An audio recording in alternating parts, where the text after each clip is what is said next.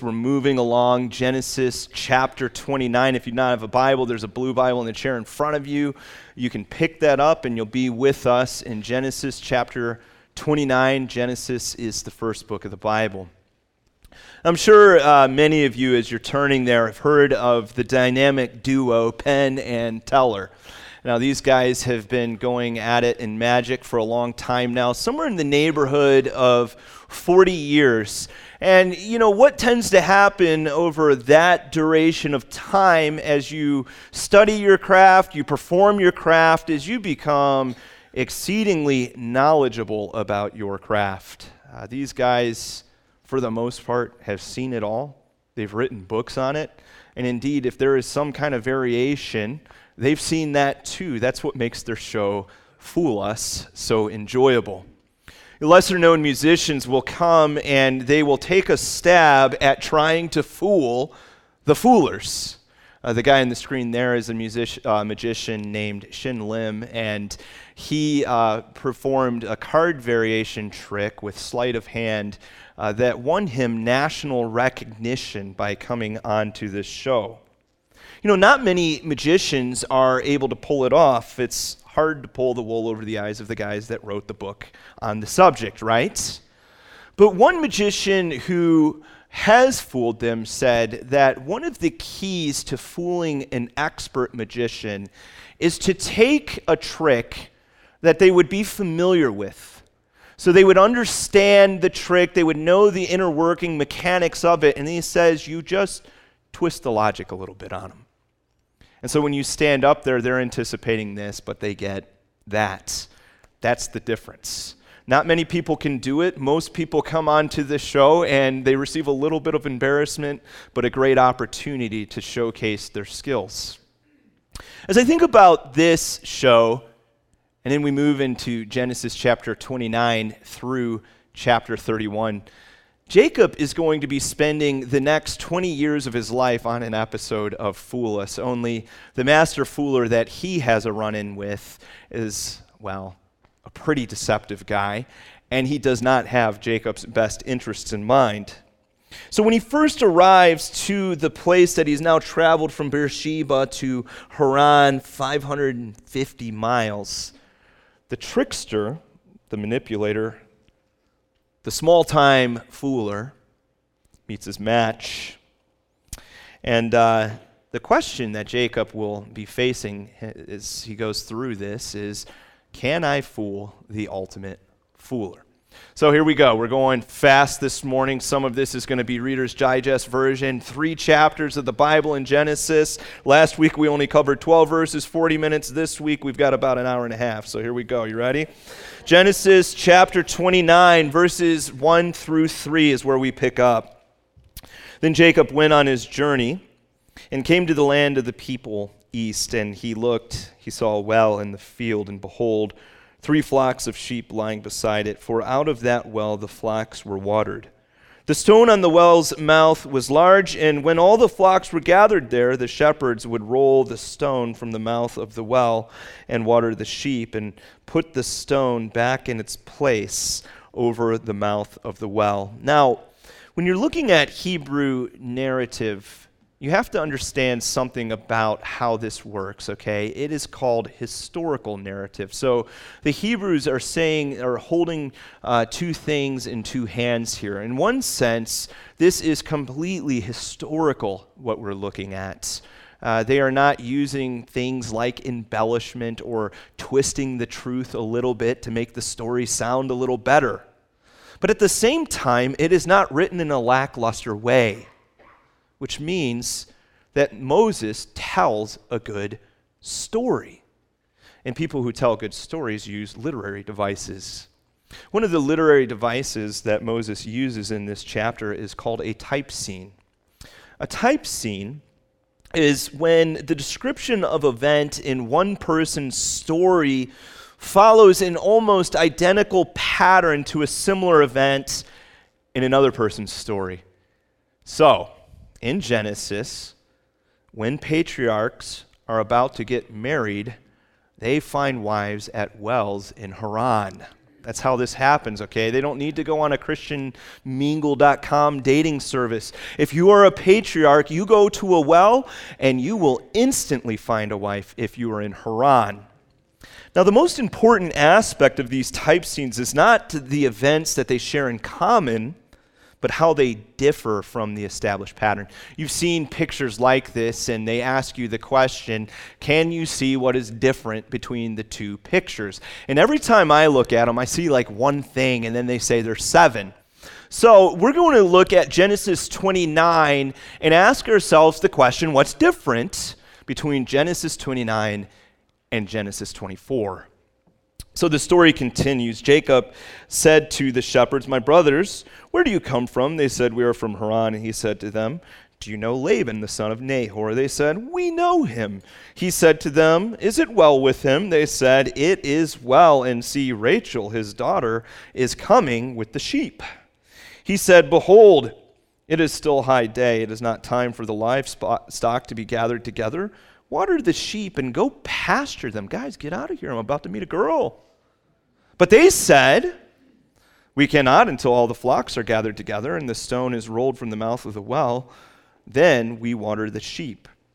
While he was still speaking with them, Rachel came with her father's sheep, for she was a shepherdess. Now as soon as Jacob saw Rachel, the daughter of Laban, his mother's brother, and the sheep of Laban, his mother's brother, Jacob came near and rolled the stone from the well's mouth and watered the flock of Laban with his mother's brother. Then Jacob kissed Rachel and wept aloud. And Jacob told Rachel that he was her father's kinsman and that he was Rebekah's son. And she ran and told her father. Now I notice a couple of differences here. One difference is when Abraham's servant goes to the well, he's alone.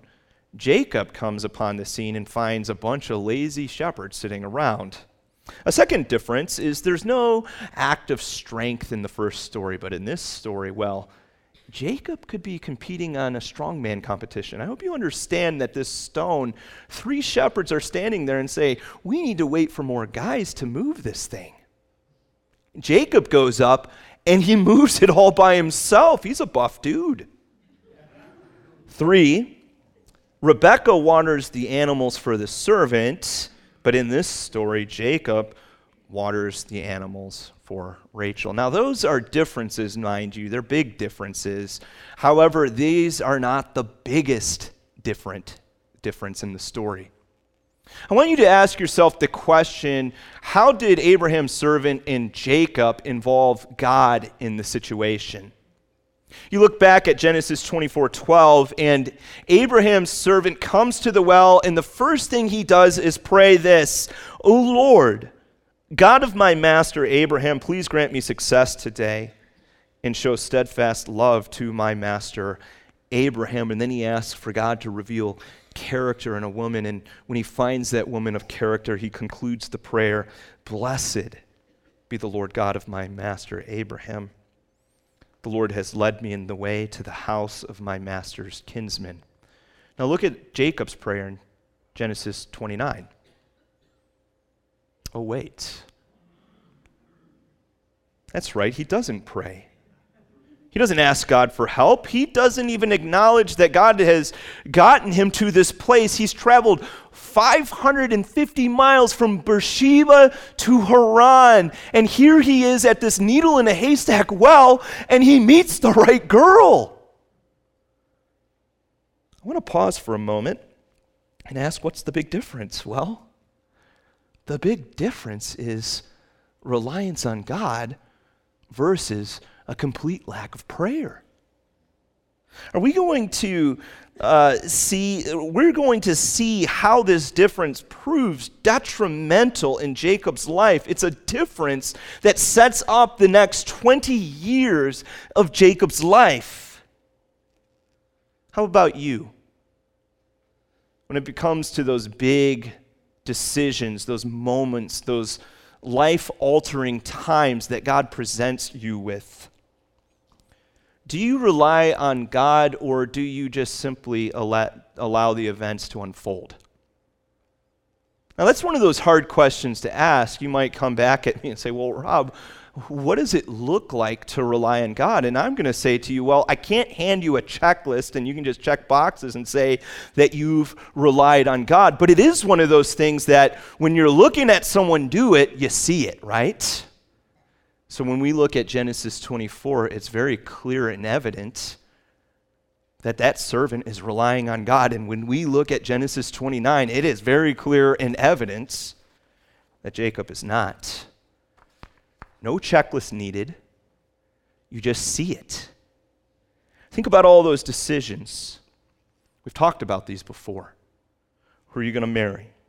What college will you choose to attend? What circle of friends will you run around with? Where will you attend church? What will your career path be?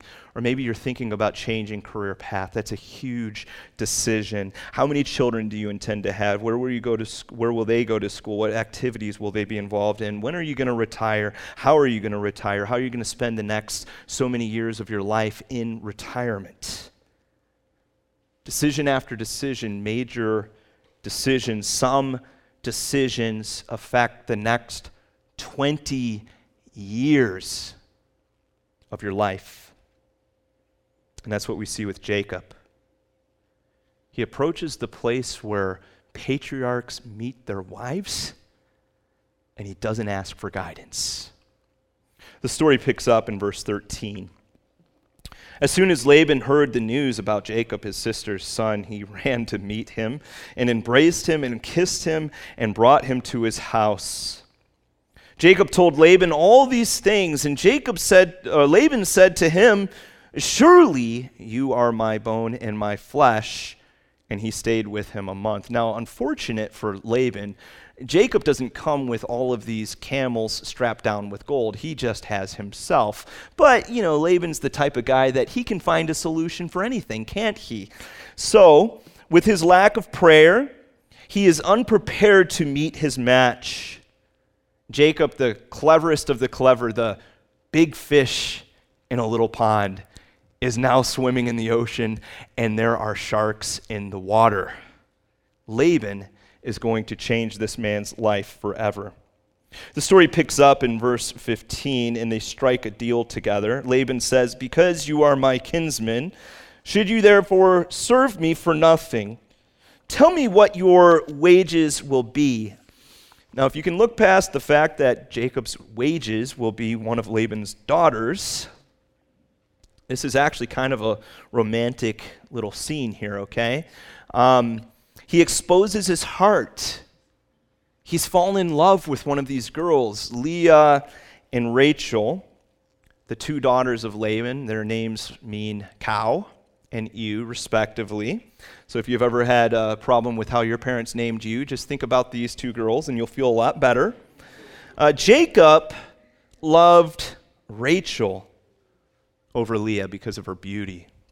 Verse 17 explains Leah's eyes were weak, meaning they didn't grab your attention. She wasn't a standout in the room. But Rachel was beautiful in form and in appearance, so he proposes a will work for marriage situation. In verse 18, he says to Laban, "I will serve you for 7 years for your younger daughter." Now, 7 years, that's a good offer. A typical dowry is about 3 to 4 years. Laban's like, what a deal. Too bad this guy's good sense is being blinded by something goofy like love. And so the Bible sums up this period of service in a rather beautiful way. So Jacob served 7 years for Rachel, and they seemed to him but a few days because of the love he had for her. Samuel Taylor Coleridge said, "No man could be a bad man who loved as Jacob loved Rachel." And you really haven't been in love if you don't understand this verse. Next service, my father-in-law is going to be coming in. His name's Gary, and you guys don't tell him, but he could have gotten 7 years out of me if he wanted. I don't know what he was thinking, right? So when the time of Jacob's work had finished, he approaches Laban and asks for the marriage. Now, that's one of those things you shouldn't have to do, right? You shouldn't have to, you hate to put it in these terms again, but go to your boss and ask for your paycheck. But he does. Now, long story short, this is how I understand what happens next. Laban makes sure that Jacob's wine glass is full the entire wedding night. When Jacob is appropriately at ease from drink and it has grown sufficiently dark in the evening, Laban brings Jacob to his tent, and then somehow he swaps Leah and Rachel in the middle of the night. How did this happen? Well, I'm not 100% sure. Maybe he restrained Rachel, and I suspect, here's what I think over those 7 years, Leah fell in love with Jacob. She probably believed that Jacob would just be mad at first, but given a little time, a little distance after this ploy, well, he would learn to grow to love her. It's hard being the sister that no one looks at, that no one thinks romantic thoughts about, that no one wants to marry. I mean, poor girl. The deception would blow up in her face. She would live with Jacob in a loveless marriage for the rest of her life. But here's one of the beautiful things that happens all the time in the Bible. You see, while Jacob will overlook Leah and treat her as a second-class wife, God will not overlook her. As you read Genesis 29:31 to 30:24, it's like watching a bad episode of Desperate Housewives. It's full of rivalry and plotting, and they're even like bartering for who gets to, children are in the room, sleep with Jacob. So what you learn, though, through this story is that Jacob was in love with the wrong wife. You see, Leah ends up giving birth to Levi and Judah, the priestly line, the kingly line. Leah becomes one of the mothers of Jesus, which means God elevates this woman that her own husband didn't love and puts her in this special succession plan that leads all the way to the Savior of the world coming to us and saving us from our sins. Friends, if you've ever felt unloved, uncared for, unthought about, just remember Leah. God saw her. God knew her. God loved her. Well, back to the wedding night. We'll fast forward through the TVMA content to when Jacob wakes up in the morning with a slight hangover and a big surprise. Verse 25, and in the morning, behold, it was Leah. Now, in this society, when a marriage has been consummated, that marriage is now binding. Leah and Jacob are married. There's no changing that. Now, imagine how betrayed you would feel in the morning, how angry you would be. You would want to go and wring that father-in-law's neck.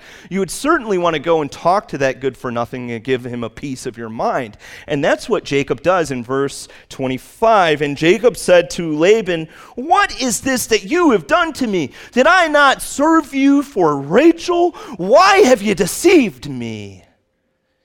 Interesting words coming out of the mouth of Jacob. Laban says, "It is not so done in my country to give the younger before the firstborn. Complete the week of this one, and we will give you the other also in return for serving me another 7 years." Now, the Bible silences Jacob's rebuttal. Do you know why? Because Jacob has no moral authority. He has nothing to say in this moment. Jacob deceived Esau and Isaac. Laban deceives Jacob. Jacob saw nothing wrong with walking into a blind man's tent and deceiving him. Laban sees nothing wrong with deceiving a man who is blind by drink and dark. Jacob ignores the principle of the firstborn right now. He is forced to honor that principle.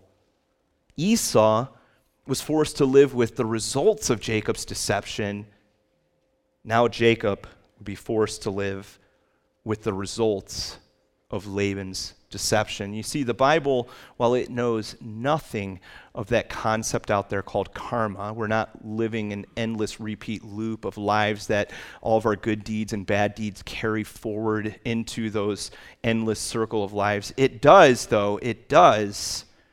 know a God who has a moral memory. God sees what happens, God remembers. And there is a system of retribution in place. Galatians 6:7, do not be deceived. God is not mocked, for whatever one sows, that will he also reap. So now Jacob's looking at the shark and he sees an older version of himself some 30 or 40 years later and what he could become. I'm sure that this is the first time he feels what it is like to be on the receiving end of manipulation. The first time that he has that bitter feeling of being betrayed and there's nothing that you can do to undo the situation. You just have to live with the consequences of it. A decision that someone else made for you, and now it's yours to carry.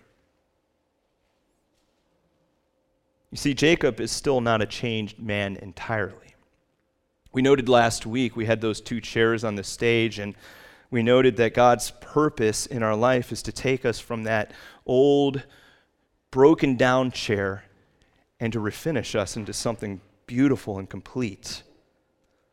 But that process doesn't happen instantaneously. God would need to trim the man. God would need to work on the man's character. God would need to teach him certain things such as humility. And he would also need to teach him how to rely on himself. And God would use Laban to do that. Do you guys have a Laban in your world? Come on, be honest. Why does God put Labans in our path? I read an illustration that helped me to understand this a little bit. It was back in the turn of the century when the Northeast cod industry was starting to become popular in the West Coast, and so they would want that codfish transported from east to west. Now, you know during this time that transportation was a lot slower. So no matter what they would try to do, whether they would fillet the fish and put it on ice or keep the fish live in tanks, by the time the fish got to the West Coast, well, it had lost its flavor. It just didn't have the same texture and consistency that you would want out of good codfish. So one brilliant chap comes up with an idea. He decides that the codfish meat would only be strong if the codfish was moving in the tank. So they take the codfish's natural enemy and they put it into the tank. It's called an ocean catfish or a wolffish. Kind of one of those faces that only a mother could love. You see that little guy up there? And when he was placed into that tank, he would chase that codfish from East Coast to West Coast, and you guessed what happened. When the fish got there, they tasted good. They had the consistency that you would expect. If anything, they were better than ever. You see, God places Labans in your life to keep you alert, on your toes, active. Maybe God has better and bigger purposes in your life than your comforts.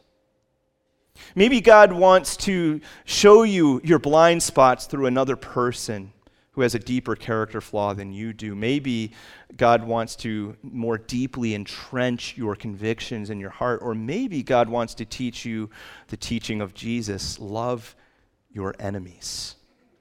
That's why God puts Labans in our lives. And so we shouldn't complain while the wolffish is swimming in the tank with us. We need to learn how to trust God in the midst of that dynamic. So Jacob will have to do this. It's 14 years now. 14 years of swimming in the tank with Laban, and he begins to truly observe the blessing of God in his life. He has 11 sons. He has a daughter no material possessions to speak of. So he goes up to his loving father-in-law and he asks if he can leave so that he can strike out on his own and start a new family. But Laban makes a very important observation. He says, "The Lord has blessed me because of you. You need to stick around, Jacob." And Jacob likewise says, verse 30 of chapter 30, "For you had little before I came, and it has increased abundantly, and the Lord has blessed you wherever I turn." Now, we know that Laban is not going to pass on a good deal, especially if that good deal is benefiting him. And so he says, "What shall I give you for you to stay?" Notice that Laban, what he didn't say. He didn't say, "Jacob, I'd love you to stay around. I've grown fond of the little pitter-patter of grandchildren feet around the tents. I love my daughters and I want them near me. I've even grown fond of you, young chap." No. Laban is what we call a flat character, okay? When you figure him out, there is not much depth to the man. His overriding interest is one thing: money. And he will do whatever it takes to get money. You can count on it. But that doesn't mean that the man isn't shrewd or wise. So Jacob, remember what we talked about earlier, the trick of fooling the fooler? You have to take a piece of knowledge that they have taken for granted and add a twist to it. So Jacob proposes a seemingly foolish deal. We pick up in verses 31 to 33 of chapter 30, where Jacob tells us about this, or the Bible does. "So Jacob says to him, 'You shall not give me anything. If you will do this for me, I will again pasture your flock and keep it. Let me pass through all your flock today, removing from it every speckled and spotted sheep, and every black lamb, and the spotted and the speckled among the goats, and they shall be my wages. So my honesty will answer for me later. When you come to look into my wages with you, every one that is not speckled and spotted among the goats and black among the lambs, if found with me, it shall be counted as stolen." Now, this is one of those deals where when someone proposes it, you have to put on that poker face so that you don't just laugh out loud in their face as they're saying something so foolish to you. Back in this culture, the shepherds, if they were watching over the sheep, their wage would be 10 to 20% of the flock. It's a pretty good deal. But if you add in a percentage of the wool and the milk, it's an even better deal.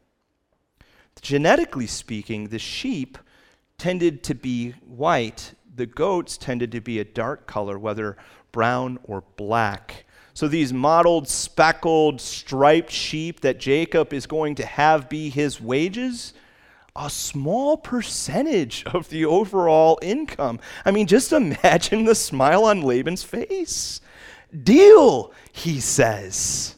I can't help if this guy is foolish and he's writing his own check. He walks away. His grin turns into a chuckle. His chuckle turns into a roar of laughter. And besides that, when Laban leaves, of course, he doesn't want any chance for Jacob to win, so he takes all of those sheep out of the flock anyway and moves away 3 days from him. All right, so that's the situation. Here you have no sheep in the flock, Laban's stolen them away, and the genetics are against you. The experiment begins.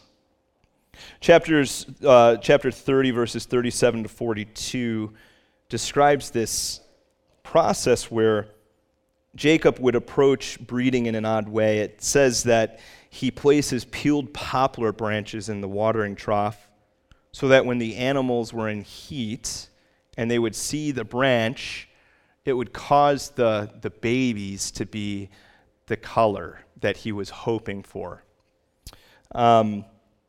There are 2 explanations for what Jacob's doing there. One, he's being superstitious. They believed in this culture that if they saw that, then that would affect the outcome, that the child would be, or the baby would be in that appearance.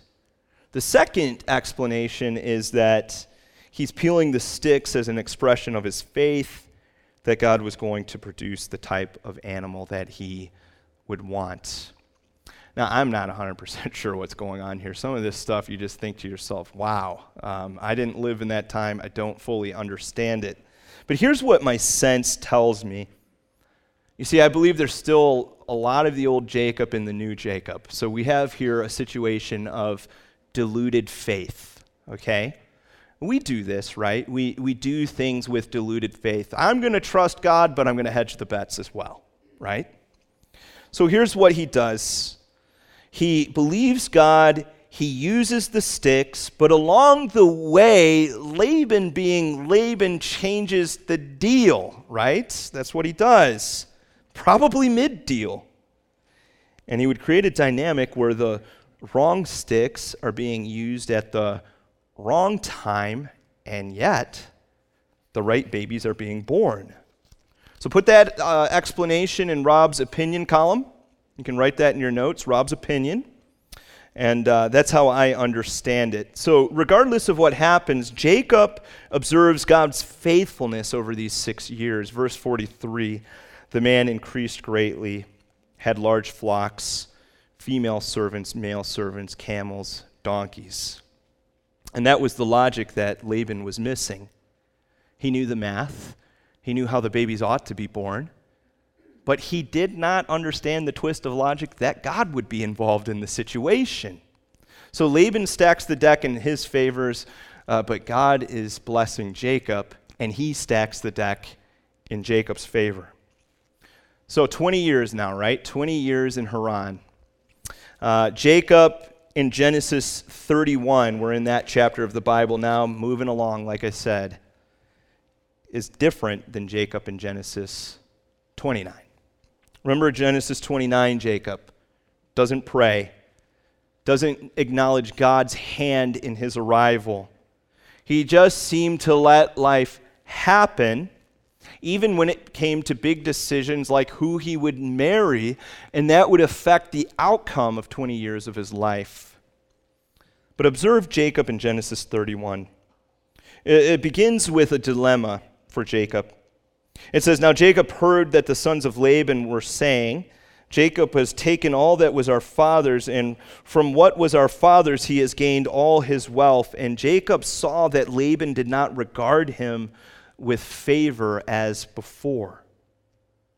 You see, if Jacob's situation was precarious with Esau, it is downright dangerous now. He had only the clothes on his back and he could flee, but now he has 12 children, 4 wives, all of these possessions with him. You just can't run away.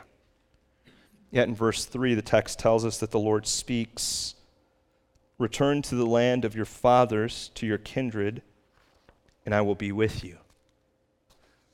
What do you think Genesis 29 Jacob would have done in this moment? I don't know. But Genesis 31 Jacob relies on God in the situation. Verses 4 to 13, he approaches his wife and talks about how God has been faithful over the past 20 years. He recounts how God's been faithful to him and blessed him. Laban has been a taskmaster to him, a cruel taskmaster. And yet Jacob chooses not to cheat him, chooses to be righteous, chooses to serve faithfully. You know what that means for us as Christians? The quality of your job should not be contingent on your like or dislike of your boss. You should not give your job your best because your job is giving you something in return that you want. You're not working for your boss. You're not ultimately working for your company. You're not working for the fringe benefits that you get from the job. Colossians tells us who we're working for. Whatever you do, work heartily as for the Lord and not for men, knowing that from the Lord you will receive the inheritance as your reward. You are serving the Lord Jesus Christ. So any day that I walk into my job and I underperform or I passively aggressively do things because I don't like my coworkers, I don't like my company, I don't like my boss, I am doing those things to not them but Jesus. And that's a problem. You know, as Christians, our places of work should look at us, and even if they're cheating us, say, that guy or that girl is an extraordinary worker. And that opens up a pathway of conversation to talk to them about Jesus. And plus, the scriptures say in verse 25 of Colossians 3, the wrongdoer will be paid back for the wrong he has done. So it's not your place to pay them back. It is God's place to do that. And that's what Jacob acknowledges in Genesis 31:9. God has taken away the livestock of your father and given them to me. You see that? God's justice hits Laban where it hurts, the wallet. So the story moves rapidly. Verses 17 to 21, Jacob flees. He brings his family with him. Somewhere in that exchange, Rachel goes into Laban's house, steals the household gods. Why? Probably one of three reasons. One, Laban used it for divination purposes. He might use those gods to track them some way. That's what she believes. I don't think that's right. Or she does it because those gods would serve as some kind of voucher for her to come back and say, I have claim to inheritance. Or three, most likely, she just hated his guts. All right, so they leave, they get out, they go. Laban catches winds of it 3 days later, verses 22 to 25, and he has this murderous intent, military language as he pursues, fled, pursued, overtook, pitched tents. If God does not show up in this situation, there will be violence.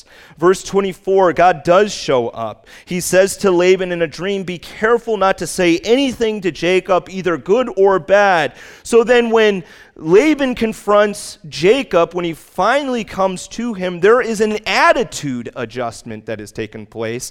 Laban comes with this big peacock dramatic speech. Oh, I can't believe you did this to me. You ripped my heart from me. I wanted to kiss the kids. I wanted to kiss my daughters.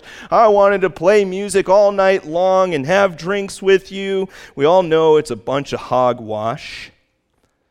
And then he says, plus you stole my gods. They search the tents. They don't find the gods. Jacob brings a countercharge to Laban. He claims that one, he has served him faithfully for over 20 years. True. Two, Laban dealt falsely with him, repeatedly changing his wages 10 times. True. Then Jacob says, had God not been with Jacob, Jacob would have gone away empty-handed. And Laban proves that point in verse 43 when he says, the daughters are mine, the children are mine, the flocks are mine. All that you see is mine. Again, what Jacob says is true. Had God not intervened, Laban would have left the man with nothing, maybe not even his life. However, with God's presence, Laban is only left with the decision to have a non-aggression treaty with Jacob. Now, I don't want to make Jacob into someone he's not and tell you that he has just become this perfect man in Genesis chapter 31, but you do see the grace of God working in the man's life. He is definitely a different man. His faith has deepened. He's learning in profound and powerful ways the power of God and the authority of God. And he learns that the wolffish cannot strike because God has said no to the wolffish. And so he makes a treaty with the wolffish. Well, as we conclude this elaborate story, we've gone through a lot of stuff this morning. I want to ask you one final question. Why does God send Jacob to Haran? You might be thinking to yourself, well, didn't Jacob run to Haran? Yes, but God is sovereign. Jacob would not have been in Haran if God did not want him to be there. So why does he send him there? Why does he have to meet his match? Well, there's a couple of lessons I think Jacob needed to learn. Lesson 1, he needed to learn how to rely on God. Lesson 2, Jacob needed to learn how his sin hurt Esau. Lesson 3, Jacob needed to develop character through unjust treatment. Lesson 4, Jacob needed to experience God's provision and protection. You see, these are the lessons that can only be learned in Haran, which means that Jacob's not the only person that needs to go to Haran. Let me give you a definition of what Haran is. Haran is that place in your life where you are experiencing suffering and difficulty. You see, God sends believers to Haran to do the work that only Haran can do with them. It could be a wolfish in your life. It could be your marriage, but don't call your husband or wife a wolfish because that's not going to help the situation out. It could be someone that you're working with. I don't know what it is for you, but God has a specific purpose and intention for sending you there. And he explains it in Hebrews chapter 12, verse 11. For the moment, all discipline seems painful rather than pleasant, but later it yields the peaceful fruit of righteousness to those who have been trained by it. Do you know what that means? That God is teaching you, like Jacob, to rely on him, to understand how your sin affects another person, to deepen your character through hard times, to go through those hard times and experience his provision and his protection over your life. Some of those lessons cannot be learned unless you go to Haran. But the beautiful thing is, even when you go to Haran, God is with you there. He's not just in the promised land. He's the God of the universe. He's everywhere. So let's make this personal. Do you have a program or a piece of paper to write on? If not, you have a brain, don't you? I want you to pick that up, and we're going to write two things out as we consider and reflect on this passage. The first thing I want you to write on your program is, I want you to write down, my personal Haran is. My personal Haran is. And as you consider what that personal Haran is, it could be, again, any situation where you're experiencing difficulty, where you've gone through suffering. I want you to be honest with God right now. I want you to be vulnerable. This is my Haran right now. And then secondly, I want you to write, this is what I think God wants to do in my life while there. As you write this out, we just celebrated Thanksgiving, didn't we? We sat around the table and we thanked God for the blessings that he's brought about in our life. But I want to ask you an unusual question. Have you ever thanked God for Haran? Have you ever said, God, thank you for taking me through this. Because of that, you have produced this in my life. And if you haven't done that, well, maybe your response to Haran was anger, bitterness, depression, defeat. But do you know what happens when you start thanking God for the hard moments too? Not just the good stuff. It produces a change of mind that shapes the way you face the future. So I want to encourage you to do that this morning. Pray. Thank him for that Haran. Let me start that prayer for us this morning. Let's pray. Heavenly Father, we thank you for being the God of grace and mercy and love, but also being the good Father who willingly disciplines his children.